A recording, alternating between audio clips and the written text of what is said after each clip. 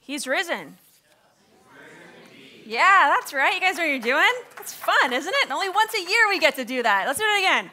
He is risen. He is risen indeed. Amen. Well, this morning we are gathering together to celebrate the most significant event that has ever happened throughout human history. We are here to celebrate the event that changed everything for all time, everywhere. This morning we're celebrating the resurrection of Jesus. On Friday, we walked through the events that led up to Jesus' death on the cross and his burial. And we talked about the reality that for the disciples, when Jesus was placed in that tomb, a lot more was laid to rest than just their rabbi. When the tomb was sealed up, it would have felt to them like everything they knew, everything they had hoped for, everything that they had given their lives to, had died along with Jesus that day. They would have been overwhelmed with grief. They would have been confused. They would have felt disoriented. Nothing in their lives would have really felt like it made sense or mattered anymore. When Jesus died on the cross, none of the disciples were saying, well, that was unpleasant, but don't worry, it's Friday today, but Sunday's coming.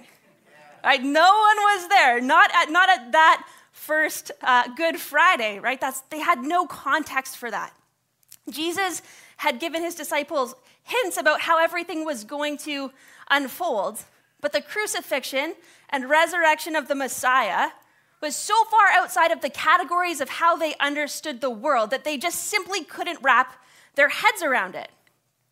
So when Jesus' disciples went to the tomb and they discovered that Jesus had risen from the dead, it was a plot twist that was unlike anything they had ever imagined. What we see after Jesus' resurrection isn't a crowd of disciples celebrating the happy ending that they'd all been waiting for and knew was coming.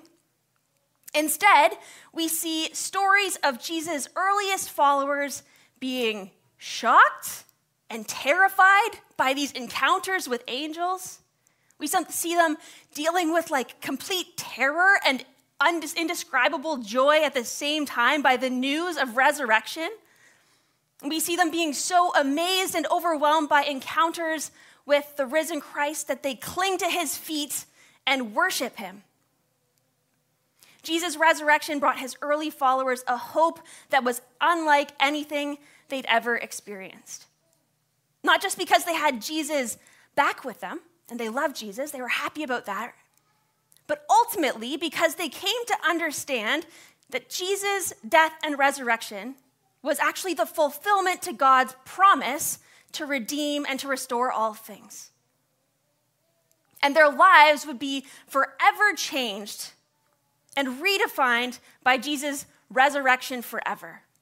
They were resurrection people.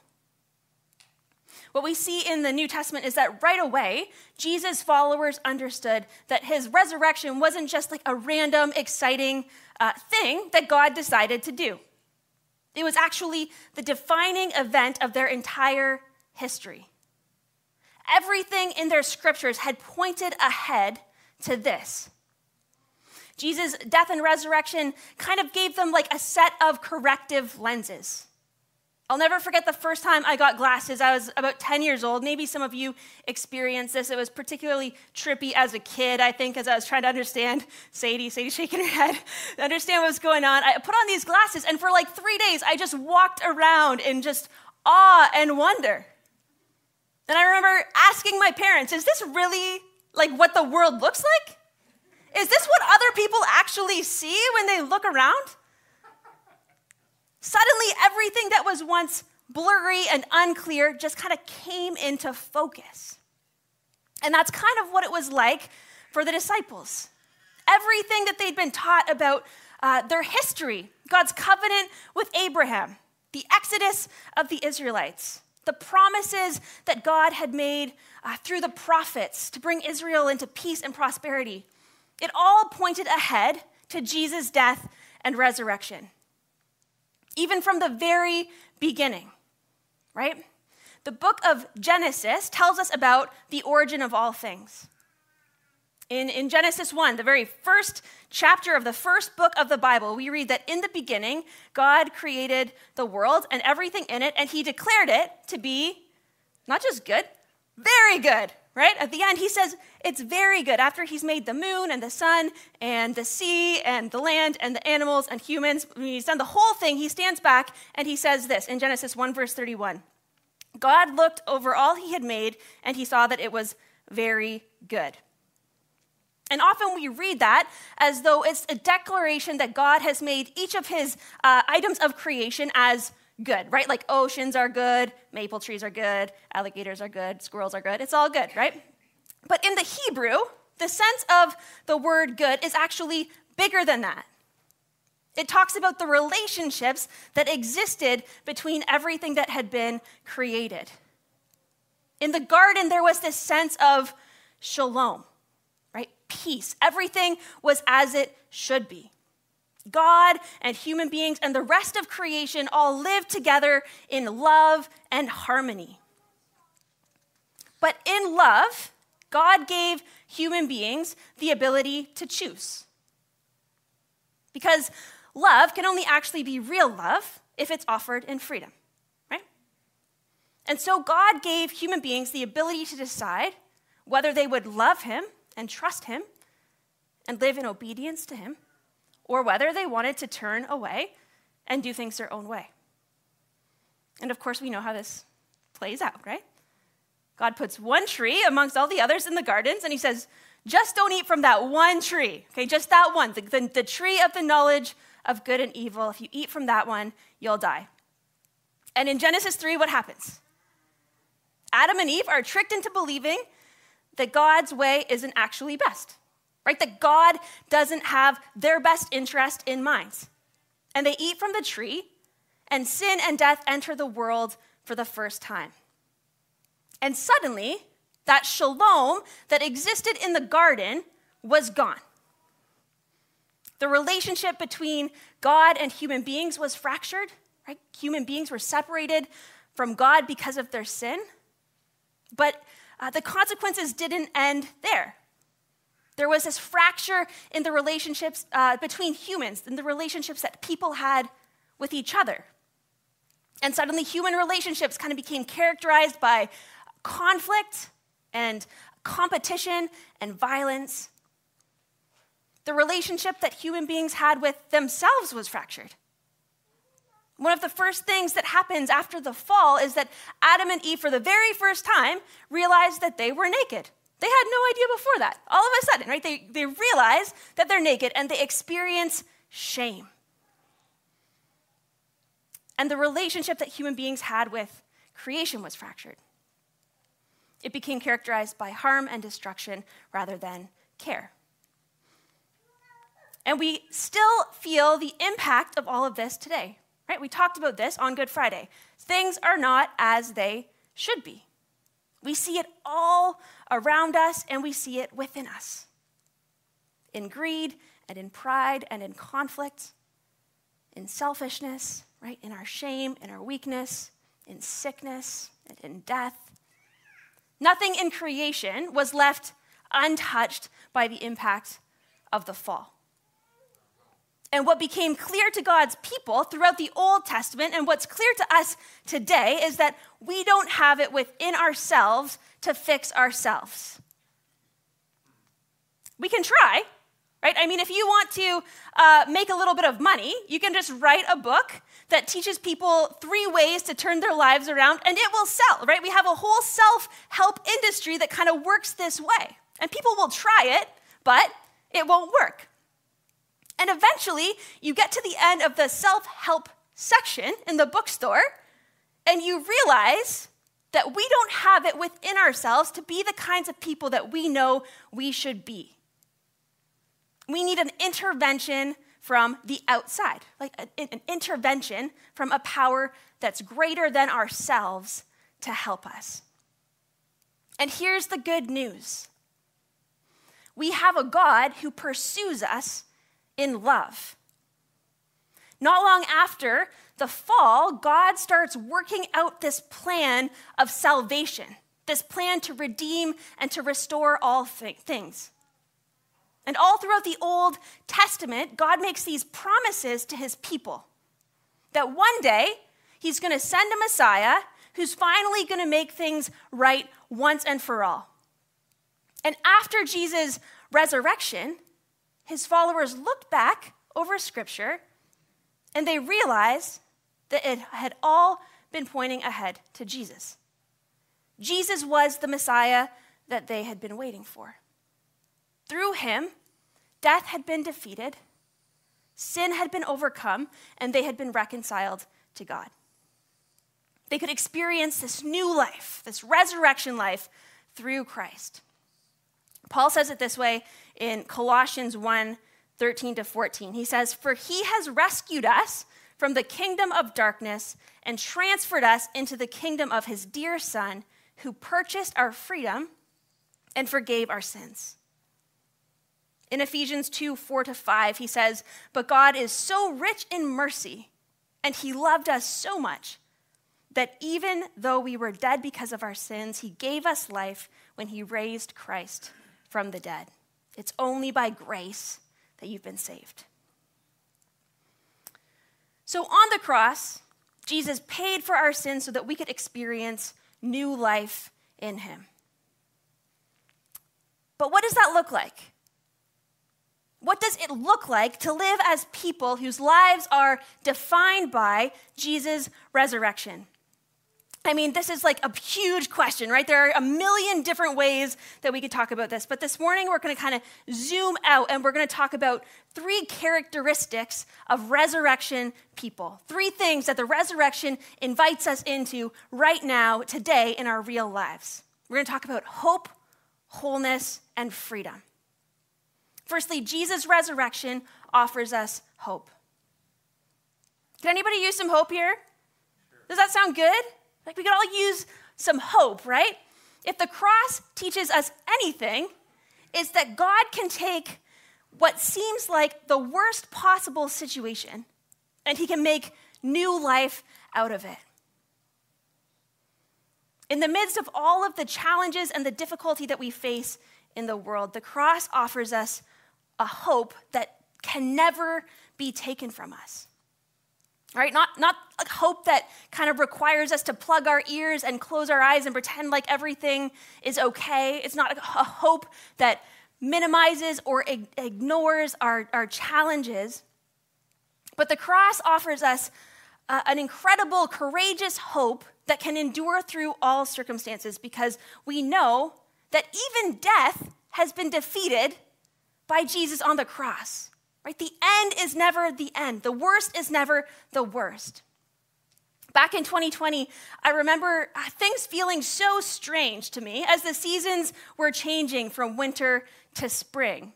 And it was kind of happening around the same time that we were realizing that the pandemic wasn't just going to be like a 3-week big vacation from daycare. Like it was going to be a bigger thing, right? And everything just felt so strange. The whole situation was so new and disorienting, and things felt so dark and uncertain. You couldn't get toilet paper like in any of the stores. And as the weather warmed up, I would go for bike rides out in the country.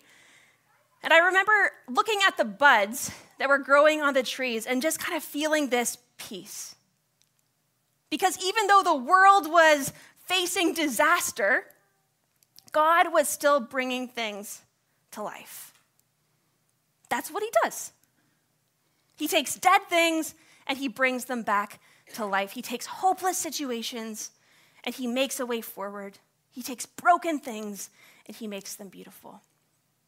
So resurrection people are people who live with a deep sense of hope. The second thing that Jesus' resurrection invites us to experience is wholeness. We talked about how one of the first things that happened to Adam and Eve when they sinned is they realized that they were naked.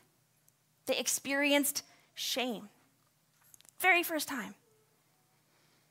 We were designed to live in this perfect relationship with the God who loves us and gives us our identity and our sense of value. And when that relationship became fractured, it's like we desperately started trying to find those things anywhere else we could get them. Right? Think about it. So much of our time and our energy are spent trying to prove that we have worth, trying to prove that we're lovable, trying to prove that we have value. And it causes all kinds of problems in our lives, right? And in our relationships and in the world. But listen to this passage from Colossians 1, verses 19 to 20. Paul says, "For God in all his fullness was pleased to live in Christ, and through him God reconciled everything to himself. He made peace with everything in heaven and on earth by means of Christ's blood on the cross." In Christ, God reconciled everything to himself, and he made peace with everything on heaven and on earth. Those fractured relationships have been healed. In his grace, God invites us to bring our whole selves to him and to let him be the source of our peace and our identity and our sense of value. He invites us into wholeness. And the third thing is this: the resurrection invites us into freedom. And this is a biggie. Freedom is like one of the biggest themes in Scripture. In 1807, actually, there was an edition of the Bible that was printed in London, England, and some of you maybe have heard of this. It's called the Slave Bible. And the Slave Bible was put together specifically to be used with slaves in the British West Indies. And it was a stretch to even call it a Bible, because it was specifically designed to reinforce the oppressive system of slavery. And what they did when they created this Bible is they removed any references to God's plans and intentions to set his people free. And they kept in the sections about things like submission and obedience and things that would compel their slaves to kind of work hard and be really loyal to them. And at the end of the day, 90% of the Old Testament and 50% of the New Testament had to be removed from the text in order to get rid of all of the references to freedom. If you remove freedom from the Bible, there isn't really all that much left of it, because God is extremely concerned with freedom. He designed every single person, each one of us, and every person who has ever lived to be people who live in freedom. But freedom is a little bit of a tricky word to define, right? Because in our culture, the way we think about freedom is so influenced by individualism and our other Western values. But in Scripture, freedom is really just very simply this: it's the ability to live the kind of lives that God designed us to live. And Scripture talks about some very specific things that Jesus' death and resurrection free us from. In Christ, we have freedom from the power of sin. Romans 8, verses 1 to 2 says, "So now there is no condemnation for those who belong to Christ Jesus. And because you belong to him, the power of the life-giving Spirit has freed you from the power of sin that leads to death." God's Spirit is in us, empowering us to actually change. Sometimes you hear it thrown around that like people can never change, right? Probably some of you have said that, like people can never change.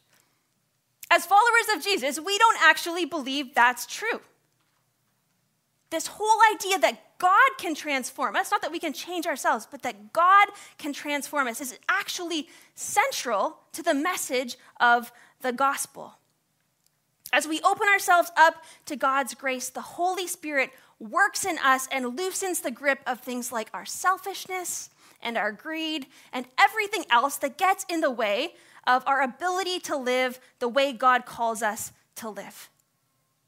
So in Christ, we have freedom from the power of sin, and we also have freedom from the penalty of our sins. Romans 3, verse 23 to 24 says, "For everyone has sinned, we all fall short of God's glorious standard. Yet God, in his grace, freely makes us right in his sight. He did this through Jesus Christ when he freed us from the penalty for our sins." Nadia Bolz-Weber talks about the cross as God saying to humanity, I'd rather die than be in the sin accounting business anymore. I like that. I'd rather die than be in the sin accounting business anymore. Through the cross, we have freedom from the penalty of our sins. The book of 1 John in chapter 4 says that love casts out fear. And it talks about how when we experience God's perfect love, it drowns out our fear of punishment from God for the ways that we fall short and that we don't measure up. God loves us when we're at our very best and when we're at our very worst. We're free from guilt and shame because God paid the price. Jesus paid the price for our sin on the cross, and his love is big enough to cover every single one of our flaws and our failures. Scripture also tells us that in Christ we have freedom from the requirements of the law. Now, don't get excited. Okay, that doesn't mean that if you get pulled over for speeding, you can just whip out your Bible and expect to get out of a traffic ticket. But what it does mean is that we don't earn God's favor by following a bunch of religious rules. In the Old Testament, God gave the Israelites the law after he led them out of slavery in Egypt, and the law consisted of 613 rules that were designed to teach the Israelites, I know that's a lot, right? 613. Designed to teach the Israelites how they were called to live as God's covenant people. But they were never able to live up to it. I mean, no shocker, 613. It's a lot of rules, right? They were never able to live up to it. On the cross, Jesus ushered in a new covenant where we have salvation through faith in him alone. We don't earn it by trying really hard or by being really good. It's through faith alone. In the book of Galatians, Paul says, so Christ has truly set us free. Now make sure that you stay free and don't get tied up again in slavery to the law. When we think we need to keep a bunch of rules to stay on God's good side, we end up on this treadmill trying to earn his love, but we never really actually get to experience it. When the truth is that it's all grace. God's love is a free gift. It's already available to us. In Christ, we are free from the requirements of the law. And in Christ, we don't just have freedom from things, right? We also have freedom to live in a whole new way. We're free to live the kinds of lives that God designed us to live, right? We're resurrection people. We're free to live a life that's motivated by love rather than fear. We're free to live in a way where we're willing to give ourselves up for others rather than trying to get our own way all the time. And Paul talks about this as life in the Spirit. Living in a way where we're letting the Holy Spirit guide us. Now, many of you are probably familiar with the passage on the fruit of the Spirit, where Paul talks about what it looks like to live a Spirit-filled life. If you grew up in the church, you probably know a song about it, right? But probably many of you right now are singing a song in your head. I don't know how it goes, actually, but somebody could get up here and sing it into the microphone if you want. It's a familiar passage, but I really love the way that Eugene Peterson translates this passage on the fruit of the Spirit in the Message. It just kind of gives a unique angle on it. And so I'm going to share that version with you now, and maybe it will help you kind of hear the passage in a new way. Galatians 5, verse 22 to 23 from the Message. It says, but what happens when we live God's way? He brings gifts into our lives much the way that fruit appears in an orchard.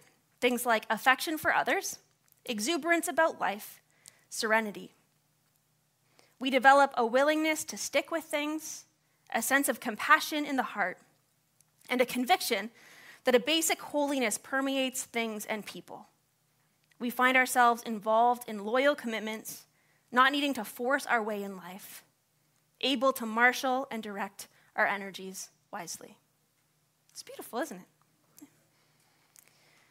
So Jesus' death and resurrection restores our relationship with God, and it frees us up to be people who live with hope, wholeness, and freedom. And that sounds great, doesn't it? I mean, who doesn't want to live this kind of life? Who doesn't want to live with hope and wholeness and freedom? Who doesn't want to live a life that's defined by resurrection? But if we're honest, sometimes it feels like there's kind of like this gaping abyss between the promises of the resurrection and our actual ordinary day-to-day lives. Do you ever feel like that? I think most of us sometimes feel like that. And that's because we're living in this already not yet reality. Right? The kingdom of God has broken into the world through Christ, and we know that one day it's going to arrive in its fullness, but it's not yet fully here. And so in the meantime, we get glimpses of it, and we experience it at certain times, and God's Spirit moves in us so we can live into it more fully. But in our normal day-to-day lives, it can be difficult to know how to move from where we are today to that expansive resurrection life that Jesus invites us into. And the interactions that Jesus has with his followers after his resurrection teach us something really beautiful about this. When Jesus appears to his followers after his resurrection, he doesn't teach them about atonement theology and make sure that they've wrapped their head around that. He doesn't give them a 3-step formula to teach them how they too can experience resurrection in their own lives. You know what he does? He meets them exactly where they're at, and he offers them what they need to move forward in their relationship with him and in the calling that he has for their lives. Mary Magdalene was the first person that Jesus appeared to after his resurrection. She was weeping outside of Jesus' tomb after discovering that his body wasn't there. After everything that had happened, she thought that somebody had taken Jesus' body, and so she was devastated, and she was sitting there weeping. And look what happens, John 20, verse 14. She turned to leave and saw someone standing there. It was Jesus, but she didn't recognize him. "Dear woman, why are you crying?" Jesus asked her. "Who are you looking for?" She thought he was the gardener. "Sir," she said, "if you've taken him away, tell me where you've put him, and I'll go get him." "Mary," Jesus said. She turned to him and cried out, "Rabboni," which is Hebrew for teacher. "Don't cling to me," Jesus said, "for I haven't yet ascended to the Father. But go find my brothers and tell them I'm ascending to my Father and your Father, to my God and your God." Jesus approaches Mary in her moment of profound grief, and he calls her by her name. And in that moment, everything is made right again.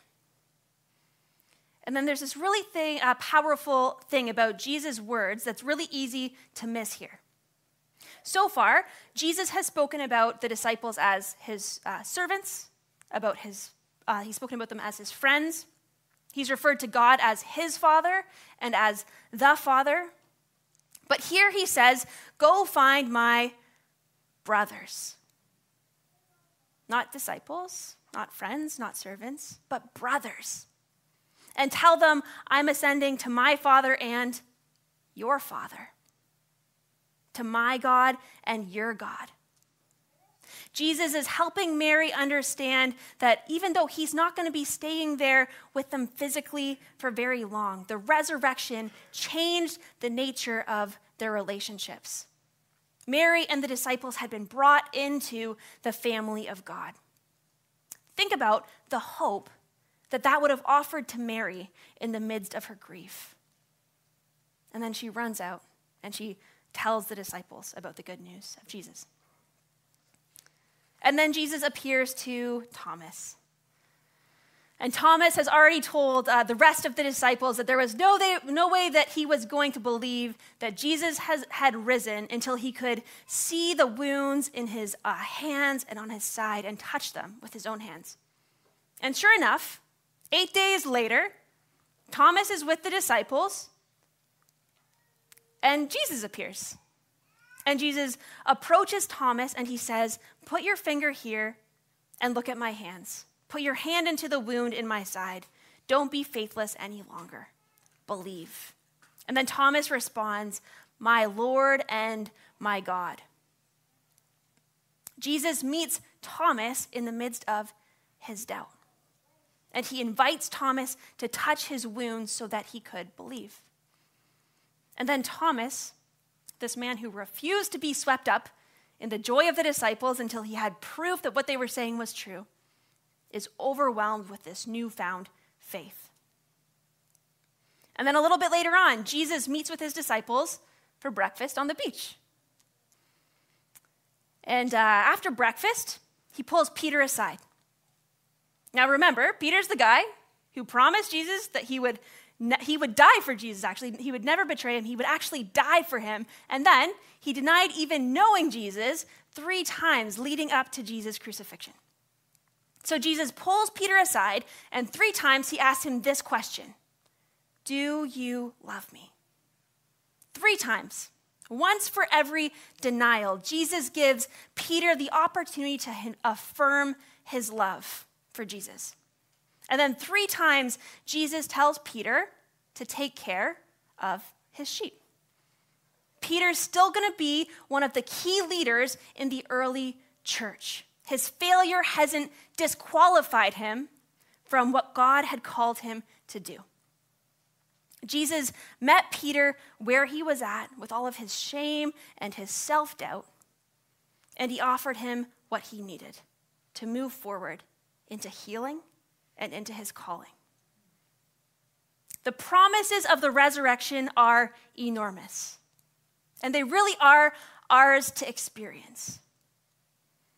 But these interactions that Jesus has with his followers remind us that the way we enter into the mystery and the power of Jesus' resurrection isn't by trying really hard or by trying to work it up within ourselves. It's simply by letting Jesus find us exactly where we are and then lead us step by step into new life, resurrection life.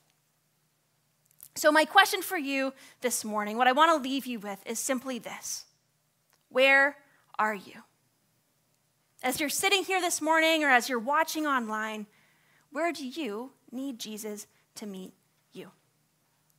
Maybe some of you here this morning are in the midst of grief, like Mary, or dealing with doubt, like Thomas, or feeling the weight of your failure, like Peter. Maybe some of you are feeling exhausted or dealing with apathy in your faith, like you're just kind of going through the motions. The beautiful thing about Jesus is that he always meets us right where we're at, not where we should be. And then he leads us forward, one step at a time, into a life of hope, wholeness, and freedom. A life that's defined by his resurrection.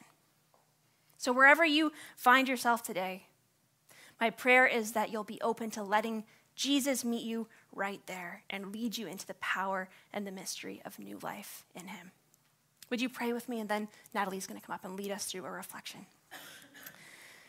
Oh, God, we thank you for who you are.